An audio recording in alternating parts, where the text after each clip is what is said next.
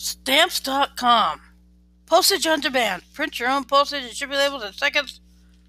Click, instantly buy, and calculate exact postage. Print postage labels, envelopes, or plain paper. Mail, affix postage, and mail anywhere in the world. Give Stamps.com a try. Get $5 of free postage. Check for offer details on Stamps.com. Corporate Postage Solutions have more than 2 locations. Stamps.com Enterprises is the postage solution for you.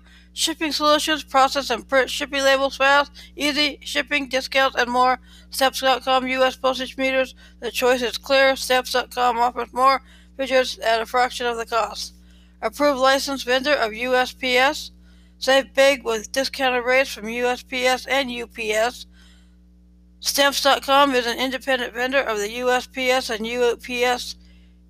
Here's how it works. Open Stamps.com account. Simply click the Get Started button to sign up for Stamps.com and get access to all the services of the post office right from your computer 24/7. Even get discounts you can't get at the post office. Try it out with $5 free postage. Stamps.com will give you 4 weeks to see if they are right for you. Stamps.com is so confident you'll like them, they'll also throw on $5 free postage to use during the 4 weeks. Don't pay unless you stay. Cancel your account online or call 1-855-608-2677 to cancel within the 4-week trial period and pay no service fee. The monthly fee is just $17.99 plus appreciable applicable taxes, if any, including the first month. Your service will continue uninterrupted as long as you do not cancel.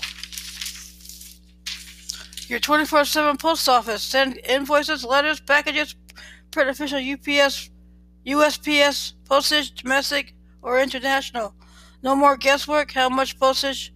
What mail class? Stamps.com will figure it out for you. Eliminate trips to the post office. Anything you can do at the post office, you can do right from your desk 24/7. Do more than a postage meter for less. Avoid hidden fees, equipment, insurance, and there's no extra hardware to buy or lease. Never pay full price for stamps again. Get postage discounts you can't even get at the post office. Customer support, always ready to help. Available by phone, email, or chat. Monday through Friday, 6 a.m. to 6 p.m. PT. Not just for small offices and mailings, mostly locations, solutions, shipping solutions, and warehouse solutions. ThriveMarket.com. Healthy living made easy. Guaranteed savings on your favorite organic brands delivered to your door. Healthy groceries shouldn't break the bank. Low price promise. Find a product cheaper elsewhere. Thrive Market will beat the price. How it works: build your order, shop 6,000 or more wholesome products curated just for members. Never run out. Get recurring deliveries on schedule, personalized to you. You're in control. Easily add or remove items, skip a delivery, or pause anytime. Your new one-stop shop. From organic pantry staples to clean beauty to non-toxic home, shop by over 70 diets and values. Gluten-free, ketogenic, organic, vegan, thoughtfully sourced seafood. Thrive Market is aligned closely with key industry watchdogs to identify partners who catch sustainable and traceable seafood. For $5 a month for a risk-free trial for 30 days, trust-free, carbon-neutral shipping, free gifts and samples. Every membership gives to someone in need. Give for better for you and the planet. Ethical and sustainable sourcing, carbon-neutral shipping, zero waste warehouses, recyclable, compostable packaging. Thrive also gives. Every annual membership sponsors a free one for a family in need. Thrive's mission is to help make organic foods more accessible. Good morning. Hope you're had a good week. Hope you're ready for part 3 of U.S. President number 29, Warren G. Harding. Disarmament. Harding had urged disarmament and lower defense costs during the campaign, but it had not been a major issue. He gave a speech to a joint session of Congress in April 1921, setting out his legislative priorities. Among the few foreign policy matters he mentioned was disarmament, with the president stating that the government could not be mindful of the call for reduced expenditure on defense. Idaho Senator William Borah had proposed a conference at which the major naval powers of the U.S., Britain, and Japan would agree to cut in their fleets. Harding concurred, and after some diplomatic discussions, representatives of 9 nations convened in Washington on November 1921. Most of the diplomats first attended Armistice Day ceremonies at Arlington National Cemetery, where Harding spoke at the entombment of the unknown soldier of World War I, whose identity took flight with his imperishable soul. We know not whence it came, only that his death marks him with the everlasting glory of an American dying for this country. Hughes, in his speech at the opening session of the conference on November 12, 1991, made the American proposal the U.S. would decommission or not build 30 warships if Great Britain did the same for 19 vessels and Japan 17 ships. The Secretary was generally successful, and agreements were reached on this and other points, including settlements to disputes over islands in the Pacific and limitations on the use of poison gas. The naval agreement was limited to battleships and to some extent aircraft carriers, and in the end did not prevent rearmament. Nevertheless, Harding and Hughes were widely applauded in the press for their work. Harding had appointed Senator Lodge and the Senate Minority Leader Alabama's Oscar Underwood to the U.S. delegation. They helped ensure that the treaties made it through the Senate, mostly unscathed, through that body added reservations to some. The U.S. had acquired over 1,000 vessels during World War I and still owned most of them when Harding took office. Congress had authorized their disposal in 1920, but the Senate would not confirm Wilson's nominees to the shipboard. Harding appointed Albert Lasker as its chairman. The advertising executive undertook to run the fleet as promptly as possible until it could be sold. Most ships proved impossible to sell at anything approaching the government's cost. Lasker recommended a large subsidy to the merchant marine to enable the sales, and Harding repeatedly urged Congress to enact it. Unpopular in the Midwest, the bill passed the House, but was defeated by a filibuster in the Senate, and most government ships were eventually scrapped. Latin America. Intervention in Latin America had been a minor campaign issue. Harding spoke against Wilson's decision to send U.S. troops to the Dominican Republic and Haiti, and attacked the Democratic vice presidential candidate Franklin Roosevelt for his role in the Haitian intervention. Once Harding was sworn in, Hughes worked to improve relations with Latin American countries who were wary of the American use of the Monroe Doctrine to justify intervention. At the time of Harding's inauguration, the U.S. also had troops in Cuba and Nicaragua. The troops stationed in Cuba to protect American interests were withdrawn in 1921. U.S. forces remained in the other 3 nations through Harding's presidency. In April 1921, Harding gained the ratification of the Thomas Urrutia Treaty with Colombia, granting that nation $25 million, equivalent to $358.35 million in 2019, as settlement for the U.S.-provoked Panamanian Revolution of 1903. The Latin American nations were not fully satisfied, as the U.S. refused to renounce interventionism through Hughes, though Hayes pledged to limit it to nations near the Panama Canal and to make it clear that the U.S. aims were. The U.S.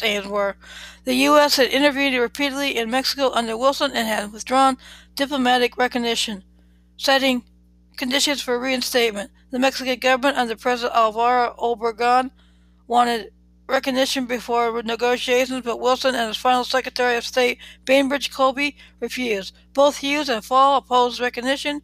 Hughes instead sent a draft treaty to the Mexicans in May 1921, which includes pledges to reimburse Americans for losses in Mexico since the 1910 revolution there.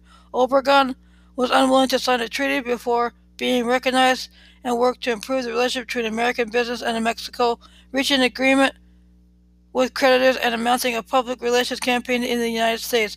This had its effect, and by mid-1922, Fall was less influential than he had been, lessening the resistance to recognition. The two presidents appointed commissioners to reach a deal, and the U.S. recognized the Obregon government on August 31st, 1923, but just under a month after Harding's death, substantially on the terms proffered by Mexico.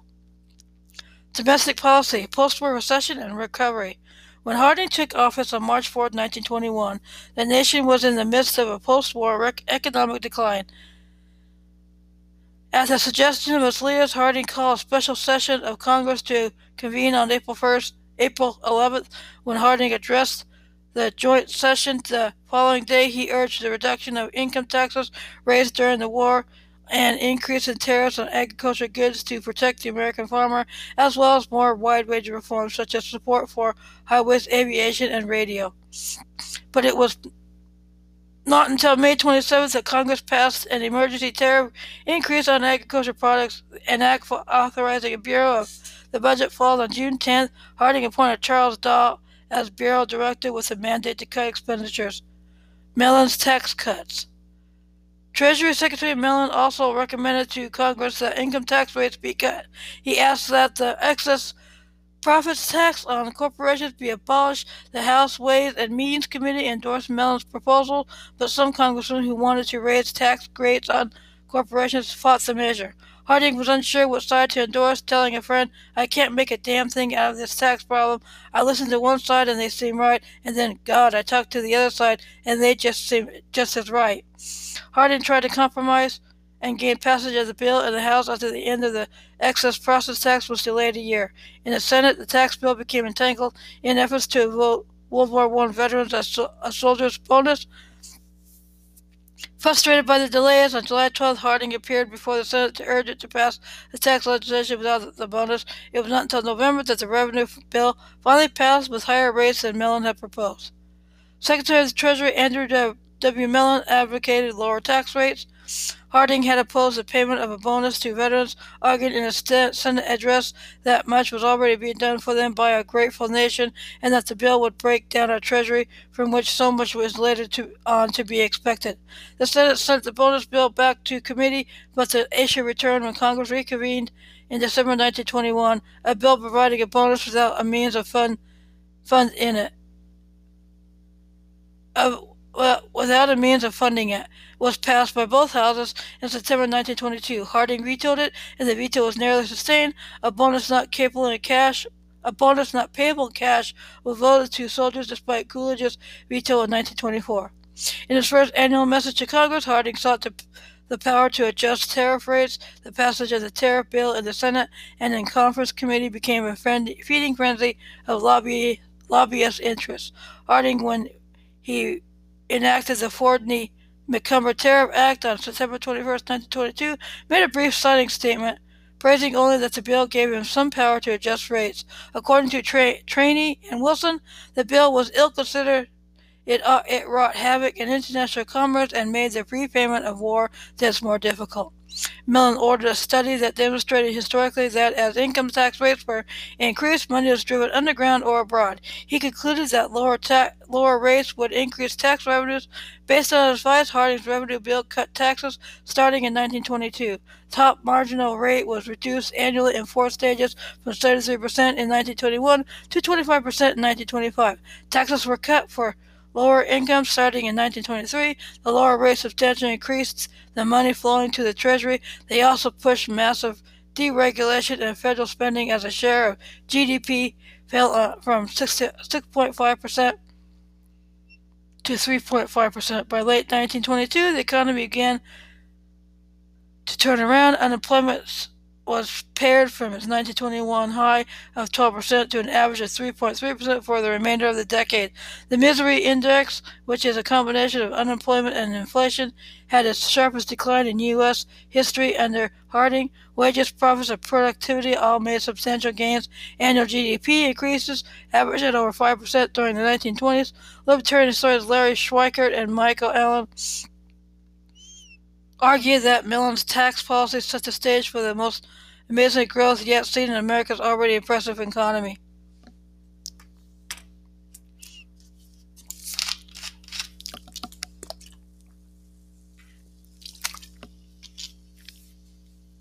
Embracing new technologies. The 1920s were a time of modernization for America. Use of electricity became increasingly common. Mass production of the motor car stimulated other industries as well, such as highway construction, rubber, steel, and building, and hotels were erected to accommodate the tourists venturing upon the roads. This economic boost helped bring the nation out of the recession.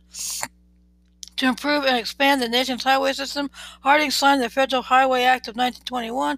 From 1921 to 1923, the federal government spent $162 million, equivalent to $2.4 billion in 2019, on America's highway system, infusing the U.S. economy with a large amount of capital. In 1922, Harding proclaimed that America was in the age of the motor car, which reflects our standard of living and gauges the speed of our present-day life. Harding had urged regulation of radio broadcasting in his April 1921 speech to Congress.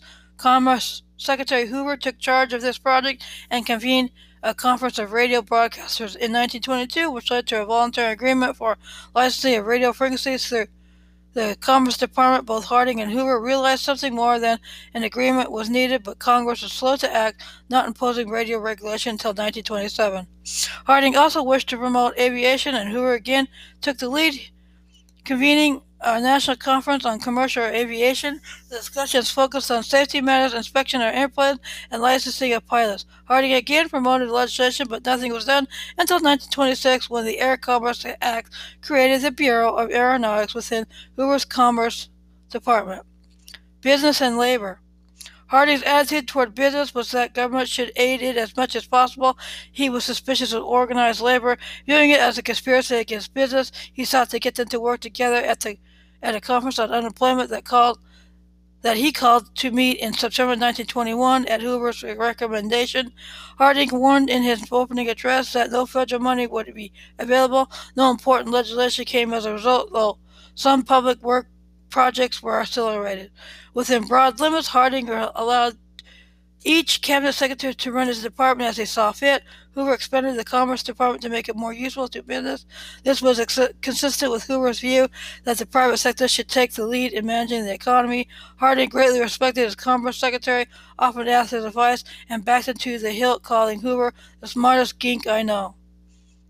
Widespread strikes marked 1922 as labor sought redress for falling wages and increased in unemployment. In April, 500,000 coal miners led by John L. Lewis struck over wage cuts. Monday executives argued that the industry was seeing hard times. Lewis accused them of trying to break the union as the strike became protracted. Harding offered a compromise to settle it. As Harding proposed, the miners agreed to return to work, and Congress created a commission to look into their grievances. On July 1st, 1922, 400,000 railroad workers went on strike. Harding proposed a settlement that made some concessions, but management objected. Attorney General Dougherty convinced Judge James H. Wilkerson to issue a sweeping injunction to break the strike, although there was public support for the Wilkerson injunction, and Harding felt it went too far and had Dougherty and Wilkerson amend it. The injunction succeeded in ending the strike. However, tensions remained high between railroad workers and management for years. By 1922, the 8-hour day had become common in American industry. One exception was in steel mills, where workers labored through a 12-hour workday, 7 days a week. Hoover considered this practice barbaric and got Harding to convene a conference of steel manufacturers with a view to ending the system. The conference established a committee under the leadership of U.S. Steel Chairman Elbert Gary, which in 1923 recommended against ending the practice. Hoover sent a letter to Gary deploring the result, which was printed in the press, and public outcry caused the manufacturers to reverse themselves and standardize the 8-hour day. Civil rights and immigration. Although Harding's first address to Congress called for passage of anti-lynching legislation, he initially seemed inclined to do no more for African Americans than Republican presidents of the recent past had. He asked cabinet officers to find places for blacks in their departments. Sinclair suggested that the fact that Harding received 2/5 of the Southern vote in 1920 led him to see political opportunity for his party in the Solid South. On October 26, 1921, Harding gave a speech in Birmingham, Alabama, to a segregated audience of 20,000 whites and 10,000 blacks. Harding, while stating that the social and racial differences between whites and blacks could not be bridged urged equal political rights for the African American. Many African Americans at that time voted Republican, especially in the Democratic South, and Harding stated he did not mind seeing that support and if the result was a strong two-party system in the South. He was willing to see literacy tests for voting continue if applied fairly to white and black. Whether you like it or not, Harding told his segregated audience, unless our democracy is a lie, you must stand for that equality. The white section of the audience listened in silence while the black section cheered. Harding had spoken out against lynching in his April 1921 speech before Congress and supported Congressman Leonidas Dyer's federal anti-lynching bill, which passed the House of Representatives in January 1922. When it reached the Senate floor in November 1922, it was filibustered by Southern Democrats, and Lodge withdrew it so as to allow the ship subsidy bill Harding favored to be debated. It was likewise filibustered. Blacks blamed Harding for the Dyer bill's defeat. Harding biographer Robert K. Murray noted that it was hastened to its end by Harding's desire to have the ship subsidy bill considered. With the public suspicious of immigrants, especially those who might be socialists or communists, Congress passed the Per Centum Act of 1921, signed by Harding on May 19, 1921, as a quick means of restricting immigration. The act reduced the numbers of immigrants to 3% of those from a given country living in the U.S. based on the 1910 census.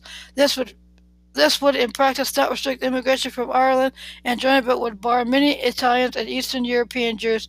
Harding and Secretary of Labor James Davis believed that enforcement had to be humane, and at the Secretary's recommendation, Harding allowed almost 1,000 deportable immigrants to remain. Coolidge later signed the Immigration Act of 1924, permanently restricting immigration to the U.S. Death and political prisoners. Harding's socialist opponent in the 1920 election, Eugene Debs, was serving a 10-year sentence in the Atlanta penitentiary for speaking against the war. Wilson had refused to pardon him before leaving office. Dougherty met with Debs and was deeply impressed. There was opposition from veterans, including the American Legion, and also from Florence Harding.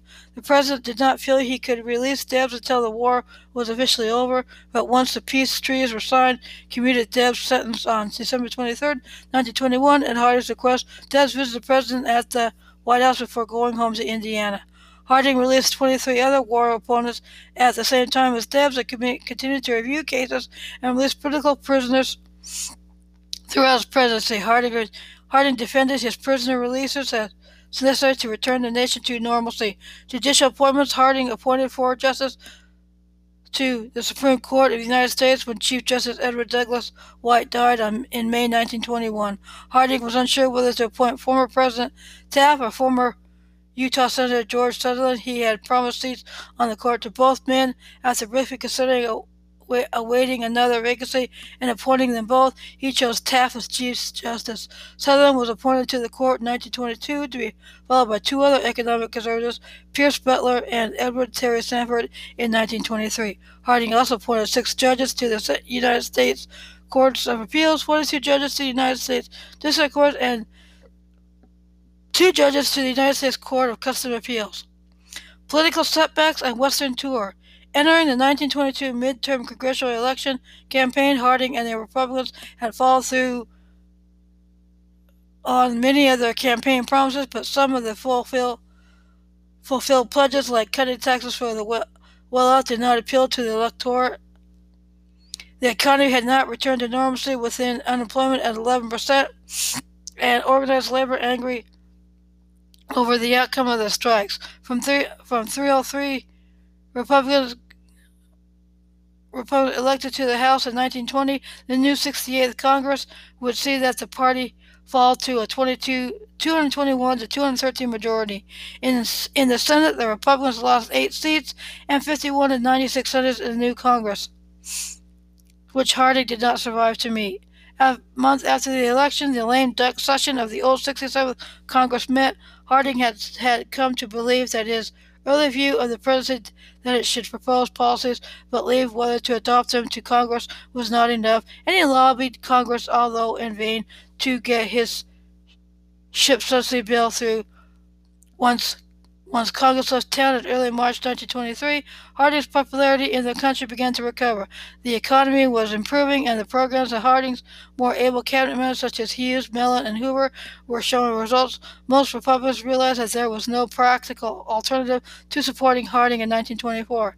In the first half of 1923, Harding did two acts that were later said to indicate foreknowledge of death. He sold the Star, though undertaking to remain as a contributing editor for 10 years after his presidency, and made a new will. Harding long suffered occasional health problems, but when he was not experiencing symptoms, he tended to eat, drink, and smoke too much. By 1919, he was aware he had a heart condition. Stress caused the presidency, and by Florence Harding's ill health, she had a chronic kidney condition debilitated him. He never really recovered from an episode of influenza in January 1923. After that, Harding, an avid golfer, had difficulty completing a round. In June 1923, Ohio Senator Willis met with Harding, but brought to the president's attention only two of the 5 items he intended to discuss. When asked why, Willis responded, "Warren seemed so tired." In early June 1923, Harding set out on a journey which he dubbed the Voyage of Understanding. The president planned to cross the country, go north to Alaska Territory, journey south along the west coast, then travel by U.S. Navy ship from San Diego along the Mexico-Central America west coast, through the Panama Canal to Puerto Rico, and to return to Washington at the end of August. Harding loved to travel and had long contemplated a trip to Alaska. The trip would allow him to speak widely across the country to politics in Bolivia in advance of the 1924 campaign, and allow him some rest away from Washington's oppressive summer heat. Harding's political advisers had given him a physically demanding schedule, even though the president had ordered it cut back. In Kansas City, Harding spoke on transportation issues. In Hutchinson, Kansas, agriculture was the theme. In Denver, he spoke on prohibition and continued west, making serious speeches not matched by any president until Franklin Roosevelt. Harding had become a supporter of the World Court and had wanted the U.S. to become a member. In addition to making speeches, he visited Yellowstone and Zion National Parks and dedicated a monument on the Oregon Trail at a celebration organized by venerable pioneer Ezra Meeker and others. On July 5th, Harding embarked on USS Henderson in Washington State, the first president to visit Alaska. He spent hours watching the democratic landscapes from the deck of the Henderson. After several stops along the coast, the presidential party left the ship at Seward to take the Alaska Central Railroad to McKinley Park and Fairbanks, where he addressed a crowd of 1,594 degrees Fahrenheit, 34 degrees Celsius heat.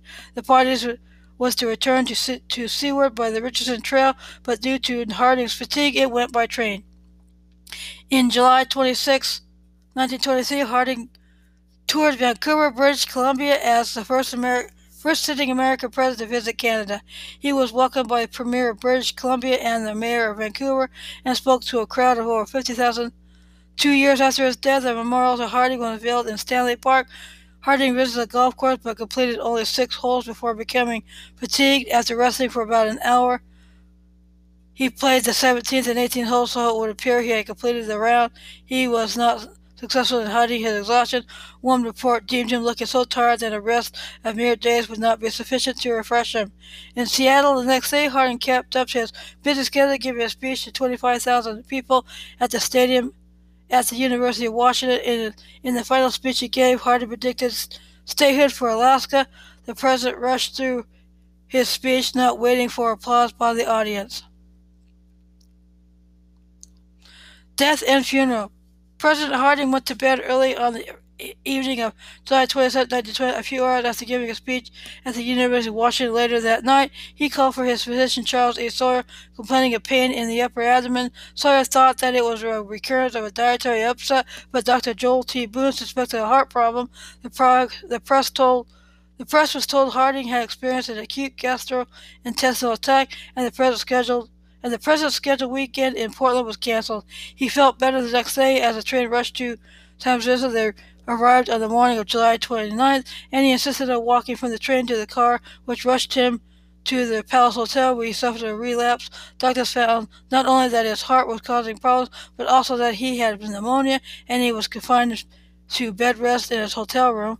Doctors treated him with liquid caffeine and digitalis, and it seemed to improve. Hoover released Harding's foreign policy address, advocated membership in the World Court, and the president was pleased that it was favorably received. By the afternoon of August 2nd, doctors allowed him to sit up in bed. At around 7:30 p.m. that evening, Florence was reading him a calm review of A Calm Man, a flattering article from the Saturday Evening Post. She paused to fluff his pillows and he told her, "That's good, go on, read some more," which were to be his last words. She resumed reading, when a few seconds later Harding suddenly twisted convulsively and collapsed back into the bed, gasping. Florence Harding immediately called the doctors into the room, but they were unable to revive the president with stimulants. Warren G. Harding was pronounced dead a few minutes later at the age of 57. His death was initially attributed to a cerebral hemorrhage, as doctors at the time did not generally understand the symptoms of cardiac arrest. Stay tuned for Part 4 of U.S. President number 29, Warren G. Harding.